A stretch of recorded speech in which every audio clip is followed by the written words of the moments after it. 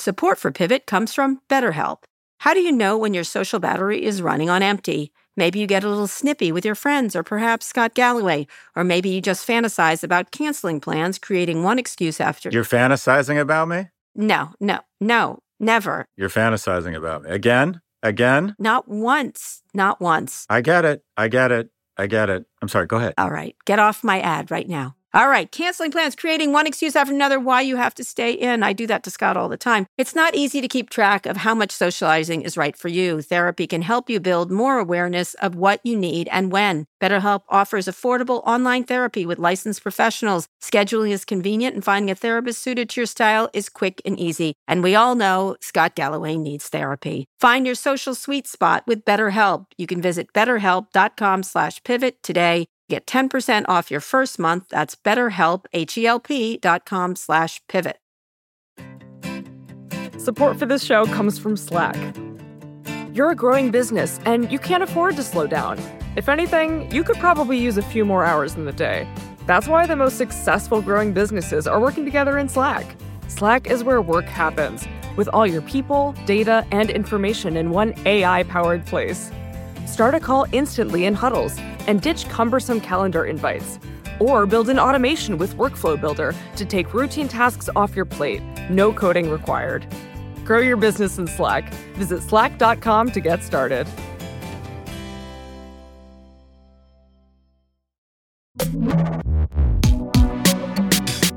Hi, everyone. This is Pivot from New York Magazine and the Vox Media Podcast Network. I'm Scott Galloway. And I'm Kara Swisher. How you doing, Scott? I feel really good that you sound much better. Thank you. I've been resting my voice. Yeah, I've been good. Now it's just sexy is what it is. Now it's just fantastically sexy. It is fantastically. And by the way, I saw you on Meet the Press yesterday. Yeah, with Chuck Todd. I thought you were very good. Thank you. I'm kind of sick and tired of this. Like this, I've had it. I've had it, Scott. There's a lot of people interested in this Facebook thing we've been talking about for, I don't know, years. Yeah, I know. I wonder who's been saying it. I just did you feel, first off, you saw the 60 Minutes thing last night? Yeah, we're going to talk about it in depth later, but yes. I know, but did you, was it like, okay, haven't we been saying this shit for 5 years? Yes, she had documents. Then she goes on 60 Minutes and the world is shocked. It's like, well, okay, has anyone met Kara Swisher or Scott Galloway? I know. We'll get back to that. But we're glad she brought the receipts. But we should start with other things like Alex Jones. Okay. Speaking of Facebook, why don't you explain what happened? So Alex Jones lost 2 defamation lawsuits filed against him by the parents of children killed at Sandy Hook. In 2012, Jones claimed that the Sandy Hook shooting was an elaborate hoax, and in 2015, he aired the personal details of a Sandy Hook parent who later received death threats. Jones also lost a defamation case to a Sandy Hook parent in 2019. He also choked on a donut and ended up slowly asphyxiating and then slipped in gasoline and lit himself on fire. Yeah. Everything but the last part is true. Everything but the last part is true. So here's the deal. This is something I talked with Mark Zuckerberg about many years ago.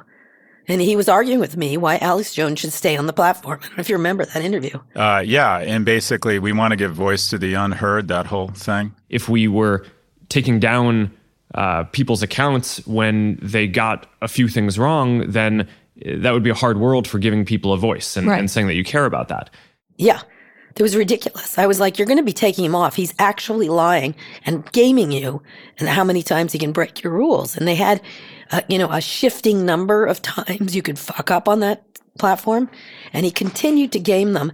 And I literally had one of the biggest arguments I've had with Mark Zuckerberg. But he then tried to shift the attention over to Holocaust deniers, which he also screwed up on. Yeah.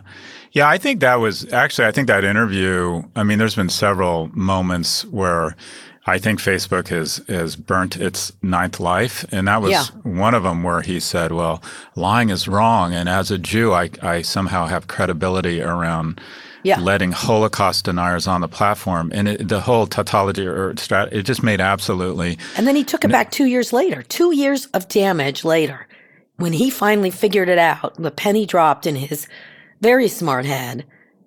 That's when they changed the rules. That's astonishing. That's an astonishing moment. I will never forget it.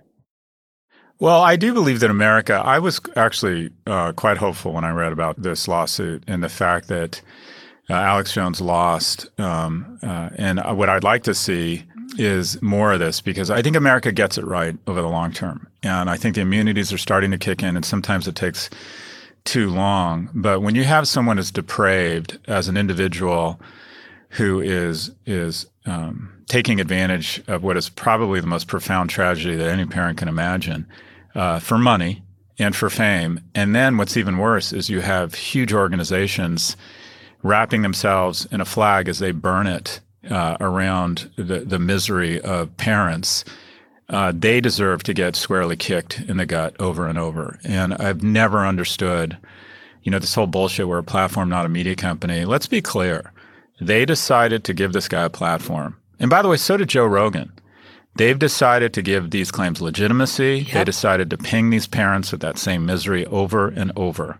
So they should be sued. That's all. 100%. By the way, it's not like a big company trying to sue someone into submission of not talking. These are parents suing big companies. They're not able to sue Facebook because of Section 230, but they can sue Alex Jones, and they can sue Rudy Giuliani, this company, Dominion, and the people in it. If you've read some of the stories of individuals who worked there who did nothing and have, like Rudy Giuliani and that Sidney Powell, spew endless lies, which then they've said they're lying about.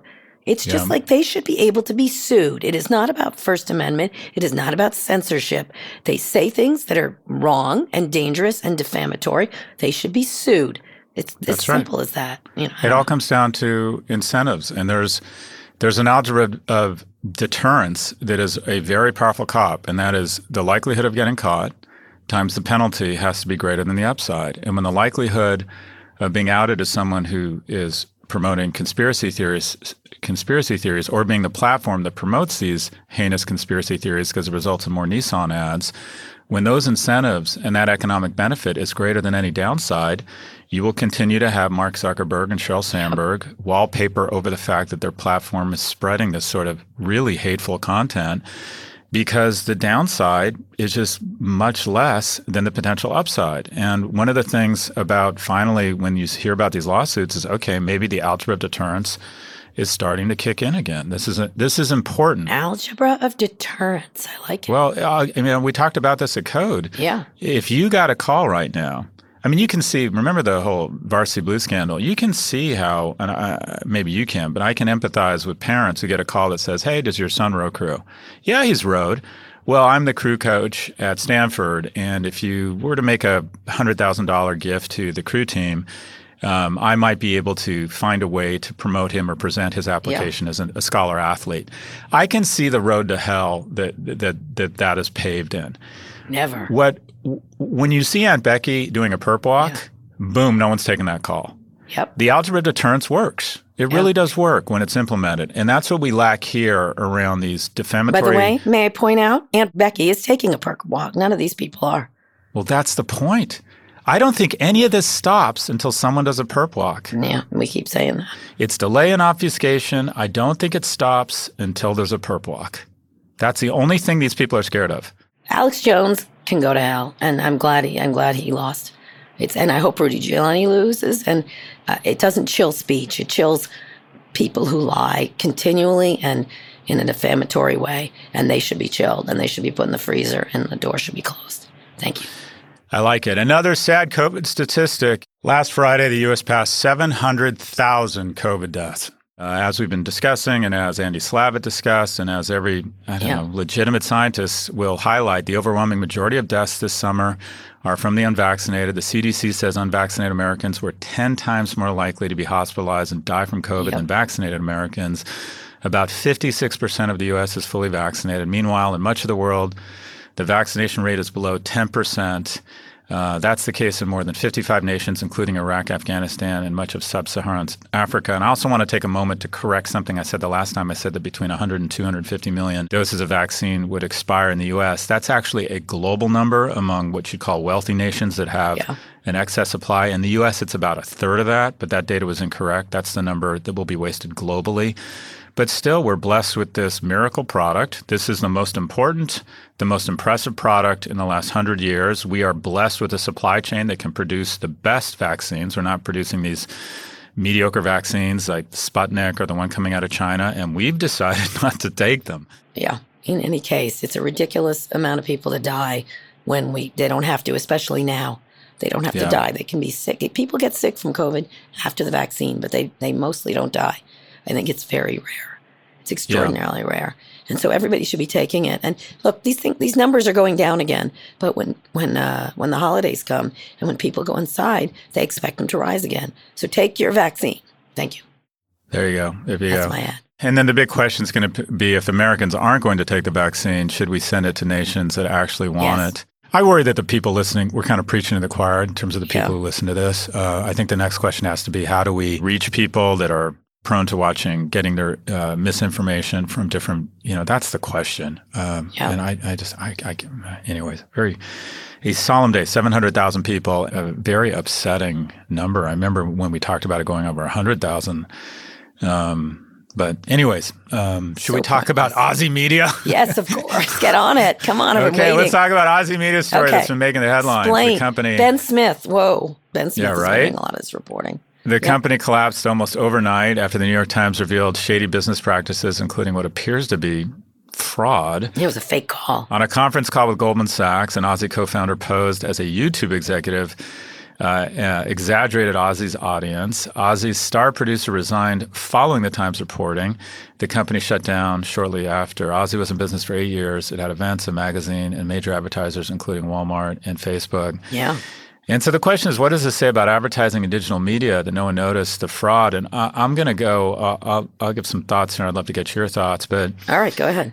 What people don't realize, and this is true of social media is nicotine. It's addictive, but it's not the shit that gives you cancer. It's not tobacco. And what people, I don't think, have fully acknowledged is the advertising industrial complex. Don Draper is really the Satan here. And that is when you're totally focused on an advertising business model, the objective becomes attention, whether it's spreading conspiracy theory or novelty versus truth, which is much more interesting, or whether it's fraudulently claiming monthly active users, including what, quite frankly, how many bullshit statistics have Facebook rolled out about video viewership, or Twitter constantly is saying, oh, no, we fucked up. It's actually not that number of MAUs. Do you realize it is projected? It is estimated that now 2/3 of quote-unquote viewership metrics around many of these digital marketing platforms are basically bullshit, that they're bots, that 2/3 of the quote-unquote numbers going into these metrics they report to advertisers are being generated not by humans but by bots. So the advertising model, tricks. That was a little side note in one of the stories of what they were doing to make it look like these sites were better. And let me try and bring this back to big tech. There's been a lot of stories around concerns around Amazon and privacy, and we talked about this, about a robot called Astro going around your house, keeping it safe. And it's like, Astro from the Jets, it's like, well, I think it's weird. Like, if it'd be one thing if George and Judy Jetson had a hit on them from the cartel. I find it strange that anyone is that paranoid they have a robot roaming their house. But here's the thing, and we always criticize big tech. I actually don't think you need to be as worried about Amazon violating your privacy, because Amazon has the right incentives in place. I don't know. They're not trying to capture your attention in any way possible to sell your data to advertisers. They're trying to invest in the relationship between the end consumer. So you find that Netflix, which doesn't have an ad model, has a subscription model, is not weaponized by the GRU. And I don't think Amazon is as great a threat around our privacy as people think. I think the threats around privacy come from an attention economy. We'll have to discuss this more. They're using it for their own purposes and their own, who knows what they're going to do with it. I don't like anyone having this much information about me. It's very uncomforting. But let's get back to Aussie. Okay, sorry. I knew almost nothing about Aussie other than I got invited to a couple Aussie parties. Say more. Tell us about Aussie. Well, it was interesting because they put an ad out that turned out to be a quote from one of its own executives saying he's the greatest interviewer ever. So, of course, I pay attention. I'm like, no, that is me who is the greatest interviewer ever. It is I. It is I. I am the rightful heir to the Iron Throne. Yes, exactly. I think there's a lot here. There's a lot of, Lorraine Powell Jobs Emerson Collective was in here. A lot of big investors, a lot of big advertisers. They wanted, this was supposed to sort of be, and if you read these stories, a lot of the people who worked there really were hoping there was a lot of social justice stuff here. There was a lot of diversity, trying to invest in businesses like this. So there's that issue. And at the same time, there's lots of businesses like this. Having run one, not unlike it, I like Ozzy. We were always like, God, we're still small. You know what I mean? We were never bragging. And it was very difficult to get numbers up in terms of advertising. I never thought of cheating to do it. But it definitely is. It's not an easy business to do events, to do, they had a magazine. We thought about doing a magazine, all kinds of things. We obviously moved into podcasts, but it's an almost exact business to what I was doing at Recode. And before that, All Things Tea. And I suppose there's an impulse to overestimate yourself and brag on yourself. But what the lengths they went to is just astonishing. This fake executive and them pretending that it was anything but weird. They made up a YouTube executive, which turned out to be, I think it's COO, who then they said was having mental problems when they did it. But at the same time, others from Ozzy on the call knew that's who it was. It was a fake person. And what's interesting is it was YouTube that started investigating this and then referred it to the FBI, which was amazing. Like, YouTube didn't want to be taken advantage of either. I mean, this story has layers and layers and layers of all kinds of things, but it comes down to, it was a very small media company valued at too much money. And they were trying to sort of gloss it over with a very slick guy who ran it, who was very appealing. He was on MSNBC, worked at Goldman Sachs. This is Carlos Watson.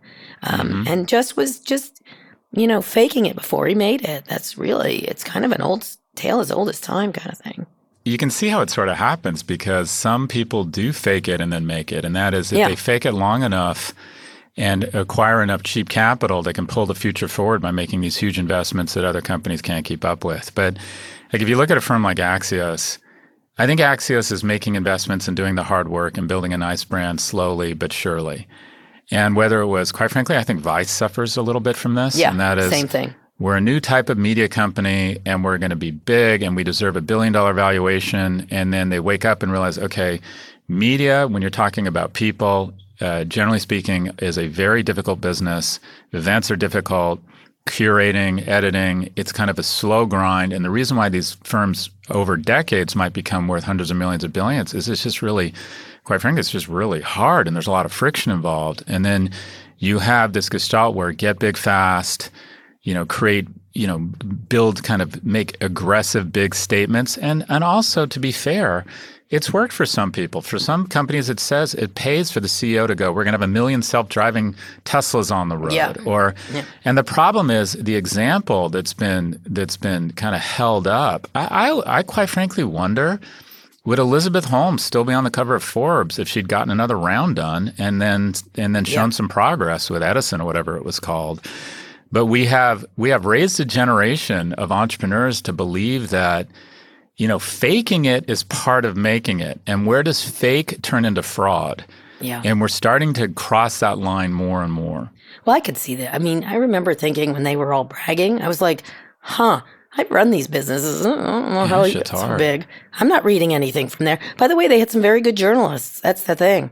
Unfortunately, they lost their jobs. And they had some good stories. But I remember when they were doing events, I was like, I don't believe that. Just like the way they were bragging on it, having run one for 20 years, having just had one, obviously, I was always like, wow, how'd they get so fast? And of course you get like, what am I doing wrong? And then you realize nothing, actually. They're just lying about it, essentially. Yeah, especially around events. I remember when they did events, I was like, They got big names, though, I'll tell you that. This storytelling, I'll grant them, storytelling and spin is important.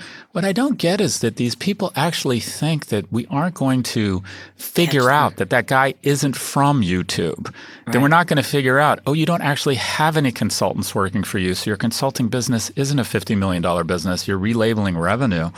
It strikes me that they think we're this fucking stupid. Or maybe we are. Are we? No, because I tended to downplay success. Like one time when we were starting podcasting, everyone was like, Carrie, you can't make money in podcasting. I'm like, oh yeah, no, it's real hard. We were making a lot of money, right? But I was always like, no, you're right. Our events business, please don't get in the briar patch. We don't overstate our success. But here's the thing. We live in a capitalist economy. America becomes more like itself every day. And that true self is that to have money in America makes it a better and better America, and not to have money makes it a worse and worse America. And the market The market, the pivot here in nomenclature and spin is that the market used to reward under-promising and over-delivering. The market used to like CEOs and companies that would say we're going to do 40 cents next quarter, and they show up and they did 42. Now the market likes over-promising, and even if you under-deliver, come up with new metrics and call it community-based EBITDA, or change your metric to monthly active, Twitter users versus monthly active users or something, and come up with bigger and bigger over-promising. It's really, I don't want to say it's the market's fault, but when investors have cash in hand and they like the story, the marketplace to a certain extent is just responding to what the market wants. And it's also PR. This guy did a lot of PR. By the way, I keep getting contacted by people who want to do profiles of you. I'm just not saying anything. Hello. They're just waiting. Can you make it clear you're not leaving? Oh, yeah, that's right. No, you're stuck with me. Yeah, I know. I'm riding this shit out. I am riding this shit out. I'm Daniel Craig. I'm not leaving this franchise. No, not at all. There's no way. Wheel me out. I know, exactly. I'm Adam West from Batman. I don't want to leave. They didn't even call me for the Batman movie, said Adam West. They didn't even call me. Death before divorce. For the cat and the dog. Let's get to the big story. Big story gets us there. We know the name of the Facebook whistleblower. It's Frances Haugen. She was the product manager at Facebook working on election interference. Told you. On 60 Minutes, Haugen said that Facebook relaxed its standards on misinformation after the 2020 election shortly before the January 6th insurrection. Let's play a clip. They told us we're dissolving civic integrity. Like they basically said, oh, good, we made it through the election. There wasn't riots. We can get rid of civic integrity now. Fast forward a couple of months, we got the insurrection. Haugen has filed complaints with the SEC claiming that Facebook misled its investors. Nick Clegg of Facebook sent an internal memo ahead of the 60 Minutes episode calling the claims misleading. Misleading. He said it in British. Haugen is expected to testify before Congress today. So what's your take here? What's your take? What the living hell fuck is what you want me to say, right? Right. So she was, they dissolved her team. This is what they did. They had the civic integrity team, which a lot of people thought was great. And she thought they dissolved it too quickly after the election. While Trump was still disputing the election, they shut that down. She's very well spoken. She's very clear. She's also doesn't seem crazy. I know it sounds, it's harder to attack her. She's angry. She seems like, hey, I just want the world to be a better place. She's very reasonable. She says she's not in favor of breaking up Facebook. So it'll be interesting to see what happens. I think nothing's going to happen from this. I think it's going to be the same thing that happened on the last 6 things. What do you think, Scott? I'm famous for predicting Facebook's ninth life, but I think this is big because she's Edward Snowden, but more attractive and more likable. She's this daughter. She's the daughter of 2 professors from, I think, Iowa, who also ended up at Harvard Business School. Is obviously pro-tech, worked at Google.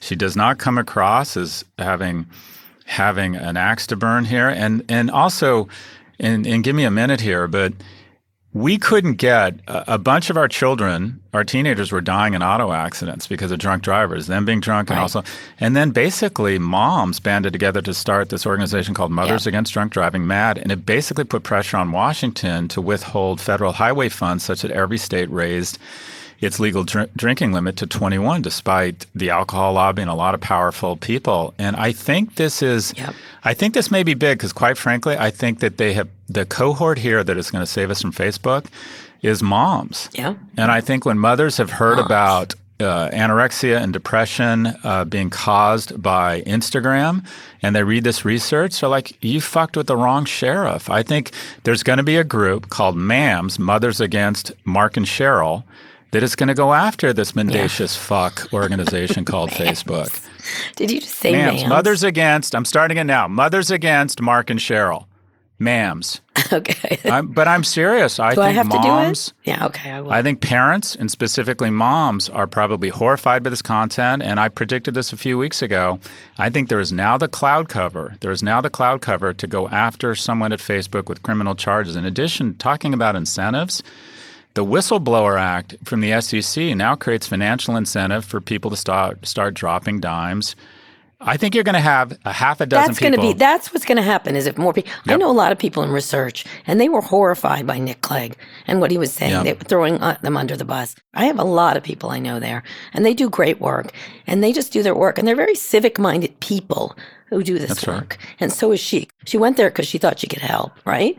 And so they're very disappointed. And then when they get thrown under the bus by this British guy, it's not good. Now, what's interesting here is that she's being represented by the same people who represented a lot of Trump whistleblowers, which is interesting.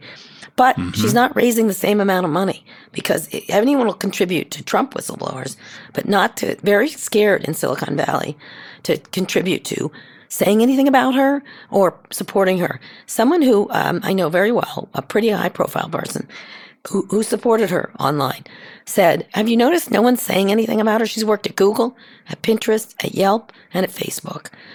Very interesting to me, the lack of noise from Silicon Valley on this. So we'll see if the more people from internal to Facebook or any of these tech companies starting to toss documents, because everybody's got documents. And that's what's going to matter. If that happens, yes, I think you're right. The second thing is whether they can find anything in these documents that show that Mark Zuckerberg or Sheryl Sandberg lied to Congress. That is something that could be interesting.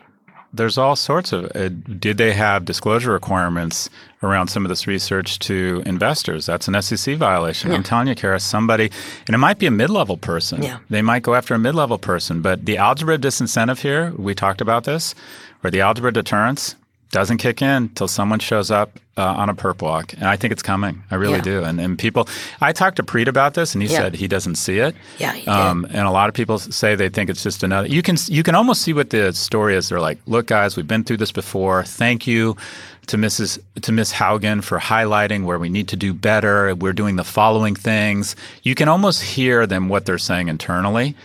I wonder if it's different this time. I think they've pissed off moms. I think they've pissed off moms, Kara. Yeah, well, we'll see. We'll see where it goes. First of all, if there's documents that are incriminating. And second of all, if people start to release them. And then if the board acts, and of course it won't. They've been licking Mark up and down for years. There's no one on this board that is going to move against Mark Zuckerberg. So don't expect that to happen.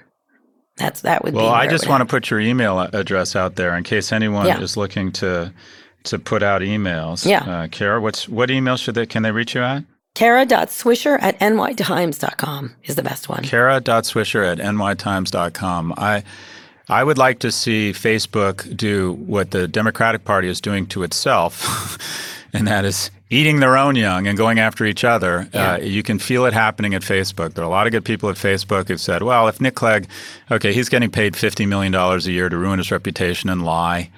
But I don't make enough money, and also I do have a little bit more of a conscience. I think that you're going to see a lot of this. Yeah, there's more people than you think. This is a moment for sure. Let's see if Facebook wiggles out of it. I've heard some Wall Street people talk about it, and they're like, yeah, we think helping teens is a great idea, but Facebook is making all this money. They could give $3. You know what I mean? They just don't. As long as they're making money, that's what they care about. Anyway. All right, we need to get to our next big story. Yes, so let's go on a break, and when we come back, we'll talk about the Pandora Papers and chat with our friend of Pivot, Andrea Elliott. Support for this podcast comes from Constant Contact. If you're a business owner, you already know that it's really, really hard to cut through the noise of everyday life. If you want to connect with your customers, you need to break through the noise. You need Constant Contact. Constant Contact is a marketing platform that makes it easy to reach new audiences, grow your customer list, and connect over email, text, social media, and more. Whether you're a marketing guru or just learning the ropes, Constant Contact offers writing assistance tools and automation features that make it simple to say the right thing at the right time. So get going and start growing your business today with a free trial at ConstantContact.com. Just go to ConstantContact.com right now. Constant Contact, helping the small stand tall. ConstantContact.com. Support for this show comes from Sylvan Learning. As a parent, You want your child to have every opportunity. But giving them the tools they need to tackle every challenge, that takes a team. Now more than ever, educational support tailored exactly to what your child needs can make all the difference. That's why parents have trusted Sylvan Learning for 45 years as the ultimate teammate in their child's educational journey, instilling in them a love for learning and a passion for reaching the next level. And Sylvan's Insight Assessment can identify gaps in learning and areas that could be of concern for your child. It's a 360-degree view into your child's learning that you can't find anywhere else, and helps ensure that your child didn't miss something in school that might put them at a disadvantage in the future. And right now, it's the best price of the year at $29. Go to sylvan29.com to learn more and get your child's assessment for only $29. That's SYLVAN29.com.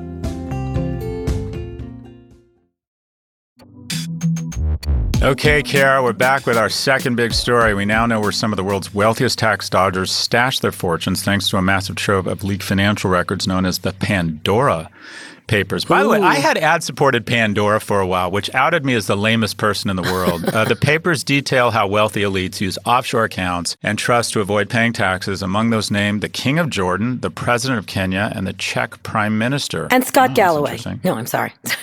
If I could, I would. I'm not disarming unilaterally. Right, I engage in tax avoidance legally. The documents also show that U.S. states with financial secrecy laws, including South Dakota and Nevada, have become popular places to hide money. This is next level hiding. You're going to South Dakota to hide money? Yeah. Okay, so the good news is only a few Americans appeared in here. Are we surprised there aren't more Americans? Kara, what do you think?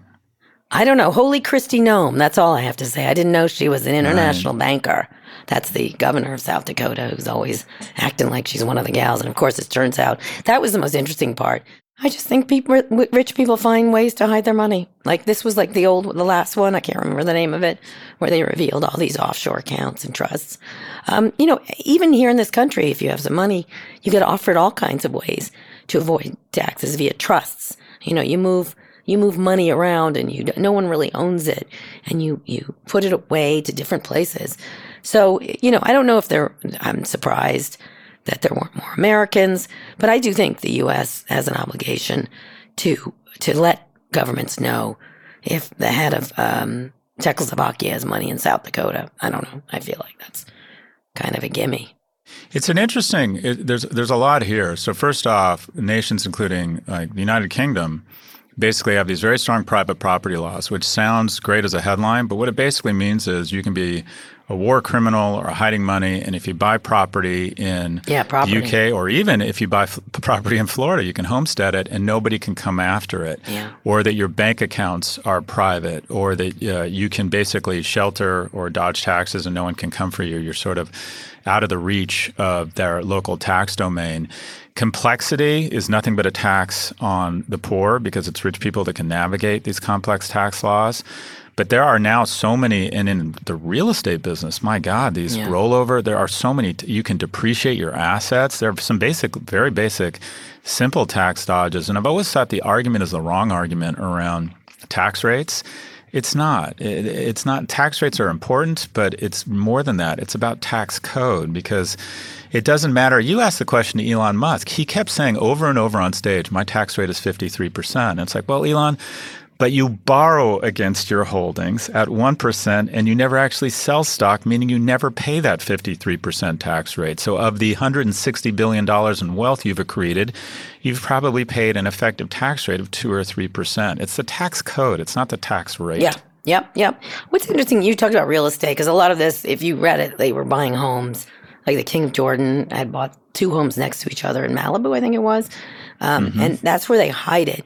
Now, a lot of the stuff, just like in the ProPublica stuff, which the internet guys were doing, or a lot of the really wealthy people who happen to be internet guys, is all legal. That's the thing, is this ability to put things like what Peter Thiel was doing in a Roth IRA, or just to not take salary and then borrow off of your stock. This is all legal.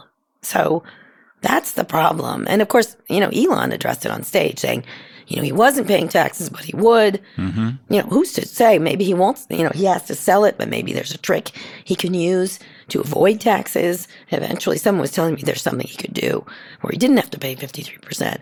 But it's all legal. This is the thing. Even someone like me, my accountant offered me something on some money I was getting, and I was like, that sounds sketchy.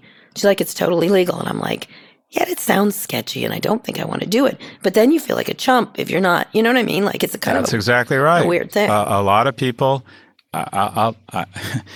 it's like, do you want to disarm unilaterally? Yeah. And the reality is, of course you don't. You want to be as tax efficient as possible because no one's going to stand up and clap for you when you have less wealth than the person next to you who decided to take advantage of that loophole. It has to be, you describe it, the word is systemic. And the other key component that we have to decide as a society is the difference between us and Europe is that we've decided we don't like dynasties. We believe in churn. Churn is a wonderful thing, and that is, should you be able to build a dynasty, or when you pass on extreme wealth to your kids, and there's a lot of research showing, by the way, that might not be the best thing for them. Do we want more churn? Do we want higher estate taxes such that we can reinvest in the future generations of not only rich kids, but kids who aren't rich? We need churn. We need people not only moving up the income ladder, but quite frankly, we need them moving down. And a lot of this is about moving to a more inert society where we have this dynastic gestalt where we're creating pockets of wealth that are impenetrable. Yeah. And a lot of this comes down to, Biden's trying to limit. My estate attorney called me and said, you should fund your estate with assets right now because the limit might come down. And I really had this conversation around, I've always said, if I had what my kids have, I wouldn't have what I have. And that is— a lot of rich people say that. Are you doing your kids a favor creating that sort of asset base for them? And then you start thinking, well, but it's my money. Do I just want to give it to the government? We need massive tax reform because here's the thing. 23% of the GDP is always kind of government spending, which logically means our effective tax rate should be somewhere around 23%, which shouldn't be that onerous to get to. But everybody's got to pay, including the biggest payers. I think tax policy I agree. is going to be a big topic. It also fuels a lot of the anger that someone's getting theirs 100%. That you're not getting. It's just this weird tricks, and especially when the U.S. doesn't follow international laws either, because a lot of this in these stories, a lot of them were like the king of Jordan, right? And the U.S., as Evan, our producer, pointed out, has forced other countries to open up about Americans hiding wealth abroad, but successive administrations have refused to sign international agreements that would make it do the same. Listen, South Dakota, Kristi Noem, shouldn't be doing this stuff. Shouldn't be, just to attract finance to the state. It's bullshit. And you know what cohort gets screwed the worst? What? And this is— people don't talk about this because it doesn't fit the narrative. The people who get screwed the worst in this current tax code are the rich, just not the super rich, or what I refer to as the workhorses. And that is a doctor, a woman who's a dermatologist making $600,000 a year, and her husband, who's a lawyer, making $300,000 a year, so $900,000. Hard to feel sorry for them. They're paying 53% tax rate, but because they're not super rich, they don't have access to this stuff.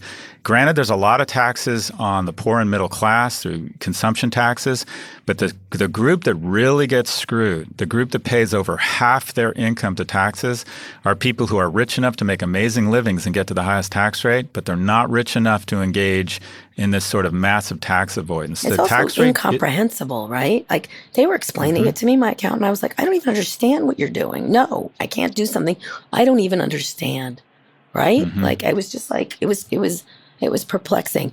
And I think one of the things that has to happen is these international agreements on taxes have got to be done. It's happening. 100%. Yeah. All right. 100%. Capital is very fluid. All right. All right, Kara, let's bring in our friend of Pivot, Andrea Elliott is a Pulitzer Prize-winning investigative reporter for the New York Times and the author of Invisible Child, Poverty, Survival, and Hope in an American City. Since 2013, Andrea has chronicled the life of Dasani Coates, a homeless child in Brooklyn, as her family navigated poverty, shelters, boarding schools, and more. She's written about Dasani's journey in her new book. Welcome, Andrea. Let's bust right into it. Tell us about how your project began.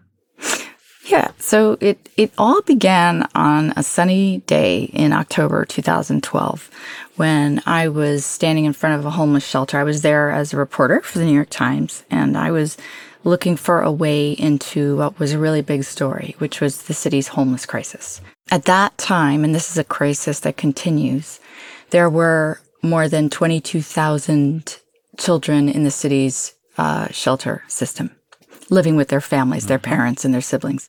To give you a visual of how big a population that is, it would fill Madison Square Garden. So what I wanted to do was write about child poverty in America, and I was very focused on New York City because that's where I live, and I felt that that's where I could most productively and meaningfully immerse in the lives of whoever it was I was going to follow. And so the first day that I remember really talking to Dasani, and in my notes I see this, she introduced herself to me as Dasani like the water. She was she was 11 years old. She was really feisty, typical New York kid, right? And I think that she also represents a lot of kids like her. She's a gifted and amazing girl, but she's quite representative of the problems that she was surviving at the time that I met her. When the story came out about her, she got very well known, and everyone started focusing in on homeless issues in the New York mayoral campaign, et cetera. Had a lot of impact. So did anything change as a result? And, now it's again in the news, this thing. Talk about sort of the journey of Dasani and the topic to today would be really helpful. In the aftermath of this series, there was a tremendous amount of attention paid to homeless children and their well-being in New York City. And there were, I think that even in the prior administration under Bloomberg, there were a lot of resources thrown at this problem. It's a bigger problem than any one solution can handle. It's not just about creating enough shelter or enough affordable housing. It's also about creating greater opportunities in the neighborhoods that the vast majority of New York's homeless come from, which is very much the neighborhoods that are in this book. Places like Brownsville, East New York, Bed-Stuy. And these are places that people sort of imagine someone like Dasani, quote unquote, escaping from, leaving, moving on from to something better.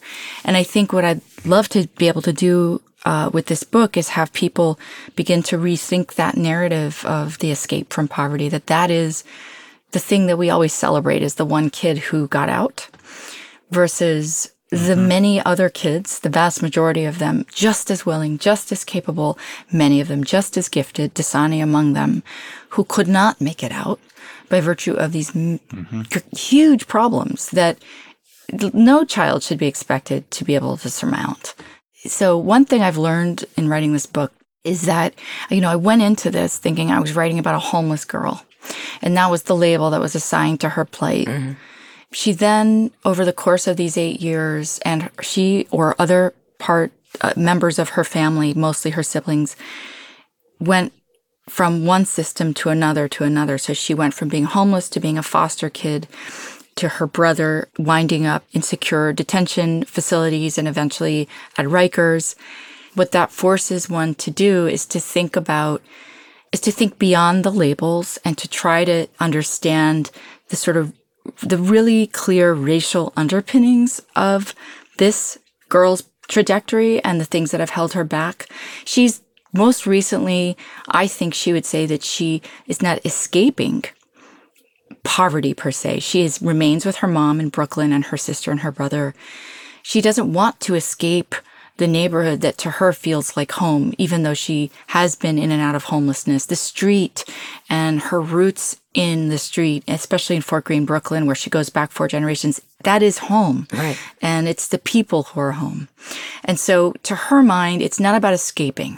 It's about making her part of Brooklyn, her version of New York City life work.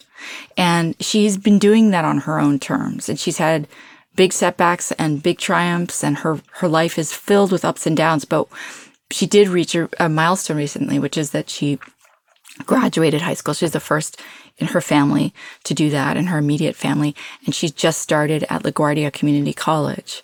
And so in a sense, she is making great strides, but on her own terms, I would say. But you're right about the idea of celebrating individual. There's been so many stories about here's these individual people that have broken through and left or just moved past what their history was. And it's an American trope, right? It doesn't necessarily have to be racial, but in this case, when you're talking about generational inability to move upward was set in stone many years ago by the fact that they had to rent and not buy, that they couldn't accumulate wealth the way other families were able to at those moments in history.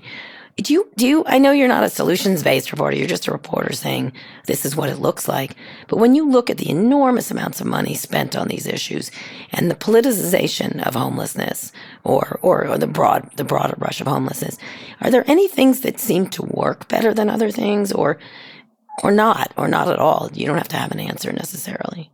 One thing I would say that this reporting got me to do is to constantly question every policy as I saw it playing out in the lives of Dasani and her siblings and parents. The thing that worked best was when they were given help securing an apartment and help with rent. And there were various city programs that did this and helped them move into these homes. They've had two situations like that, and both fell through eventually for different reasons. In one case, they were evicted. Eviction is the number one cause of homelessness among New York City families. Right now, we've seen the shelter population go down. It's hovering at around, in the main shelter system, around 50,000. But the eviction moratorium will be lifted in January, and that will, I think, cause the numbers to go back up. You know, I have another answer to your question, though, when you said the enormous amounts of money. The story of Dasani's last 8 years looks also very closely at a system that disproportionately separates children from their parents who are from Black families and brown families, and that is the child protection system. The vast majority of cases in New York City that result in children being removed from their parents and put in foster care involve charges of, or allegations of neglect, findings, I should say, of neglect, because once you're removed, the judge has found. So it's really important to understand the difference. So if about 2% are abuse-only charges, that's parents who are intentionally inflicting harm. And neglect is more about failure to provide. Right. It's failure to provide adequate housing, adequate shelter. And in the case of her parents, the final straw in October 2015 was that the house was falling apart. It was a Section 8 rental. There were many repairs that had gone neglected. At that point, Child Protection had already removed the mother from the home on the suspicion that she was using drugs, leaving the father overwhelmed with all these children, and he tried in many ways to fix. He called 311. He was at the welfare office constantly. They were just, like so often is the case with poor families, it's one small problem snowballing into something bigger, and pretty soon it's overwhelming, and the smallest thing leads to disaster. So I look at what happened there. What happened is that all 8 children then went into the custody of Child Protection Administration for Children's Services in New York, and they went into foster care. They were all placed in foster homes that, if you do the math, about on average for the year, these families, these children wound up costing the system $400,000. Which they could have given to the family or part. So if you had just taken a fraction of that, and not even given it to the family, although I would argue that would have helped, but just use it to give them the supports that they needed to stay together. Yeah. A home health aid. And there are programs like this, and there are some models in other parts of the country, but it's expensive. So it requires a political willpower that may not be there. But I guess the question you have to ask is, what is the cost of the alternative? Because we know that the way that foster care impacts adult outcomes. Yeah. We know that there is a higher likelihood of things like teenage pregnancy, incarceration, unemployment, dropping out of high school. So the cost to society is huge, but people don't really think about it that way. It's always sort of in the short term. Well, they know how to split up families, don't they? They're good at that. So I want to I just have a quick question. Your title says Poverty, Survival, and Hope. What do you see as hopeful here? Is it the spending plan that supposedly is going to reduce child poverty by up to 60%? Where are you hopeful, Andrea? I think that Dasani has tremendous hope for her life. I think that this book is about the strength of family at the end of the day and the importance of family. That is her ultimate system of survival. There are all these other systems that have names suggesting help, public assistance, child welfare, criminal justice, and these are systems that Dasani learned from a very young age that she had to navigate, that she had to manage in order to keep her most important and vital system intact, which was the system of her family. And I think that the hope is there. The hope is really a personal thing for this family. When it comes to policy prescriptions, my hope is that people read this book and can potentially get some kind of new window into seeing how these policies play out on the ground, and also perhaps challenge their own notions of what it means to be successful, what it means to be happy. Also, what you mean when you say someone like Chanel, her mother, is unemployed. She is unemployed by the definition of the formal labor market. But the poor, if you spend any time with them, poor folks work. They're working all the time. And it just doesn't look like work. It may be bartering. Her stepfather supreme is a barber. He might give a haircut in exchange for some food. There's constant, incredible amounts of work going into just the daily act of survival for a family like this, and a lot to learn from them. You've been working on this. You and I have talked about this for a long time. What kept you working out as a reporter? Obviously, you're a very successful reporter, investigative reporter. What kept your interest over this amount of time, and why did you feel it was important to take what is essentially 10 years to tell this story? So I would keep going if I could. I think these are some of the most remarkable people, the most riveting and interesting people I've ever met. It's incredibly interesting to be around them. But the truth of the matter also is that the longer I spent with them, the more time that passed, the less I felt I understood the story as I had originally understood it, that new layers continued to reveal themselves, and I felt called to stay the path and try my best to understand the deepest meaning of their poverty, of their homelessness, of the fact that the children were taken. What are the historical explanations for each of these plights? Because when you try to understand Dasani absent that history, you're doing a disservice to yourself. Right. So it became a huge education for me, and one that I feel incredibly grateful for. It flew by, to be honest. That's a long time. It did. I know. Scott, last question. Yeah, I don't have a question. I just wanted to say, Andrea, thank you. My understanding is the article resulted in hundreds of children being moved from abysmal conditions, and that was directly attributed to your coverage and bringing some of these issues to light. So thank you and well done. Thank you. Anyway, the book is called Invisible Child, Poverty, Survival, and Hope in an American City. Andrea, Elliott, thank you so much for coming on. You can read the original stories in the New York Times. It's still quite something. It's many, many years later. It's well worth a read, but also the book. Thank you so much for coming on. Thank you so much. Thank you. All right, Scott, one more quick break. We'll be back for Wins and Fails. This episode is brought to you by Shopify. Forget the frustration of picking commerce platforms when you switch your business to Shopify, the global commerce platform that supercharges your selling wherever you sell. With Shopify, you'll harness the same intuitive features, trusted apps, and powerful analytics used by the world's leading brands. Sign up today for your $1 per month trial period at shopify.com/tech, all lowercase. That's shopify.com/tech. Okay, Scott, wins and fails?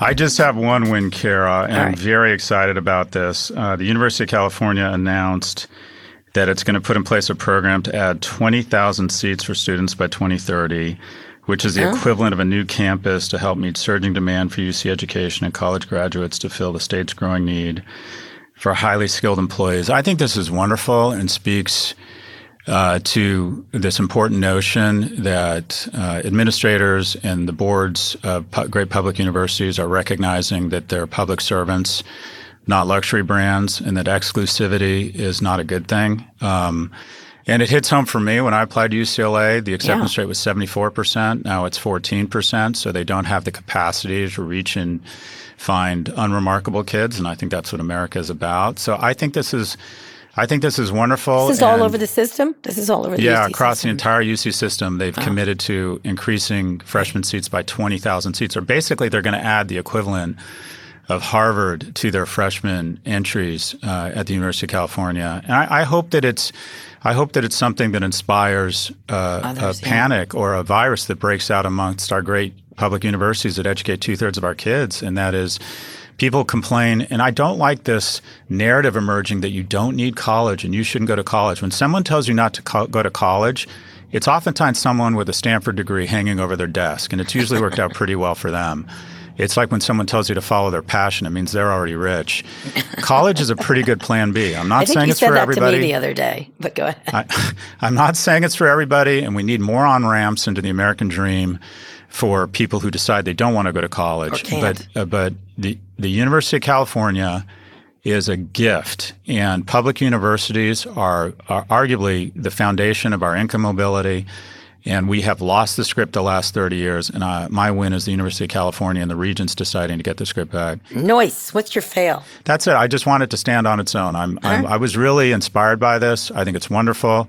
I'm going to get involved in this effort with my time, my treasure, and whatever talent that I can muster for it. But I'm very excited. I want to commend the Regents of the University of California for continuing to be the greatest upward lubricant of mobility. I think you need to work for the University of California, Scott Galloway. I want to someday. All right. Change my life, Kara. That's why I'm here with you. Well, then you need to work for them. All right. My win was obviously Frances Haugen,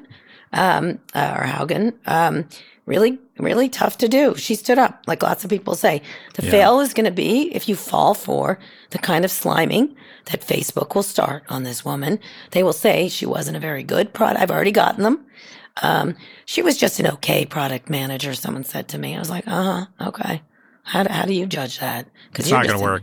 They're not going to do it in that way. She wasn't important. She was a whiner. That's how it's going to get out. When I heard that first one, she was just okay.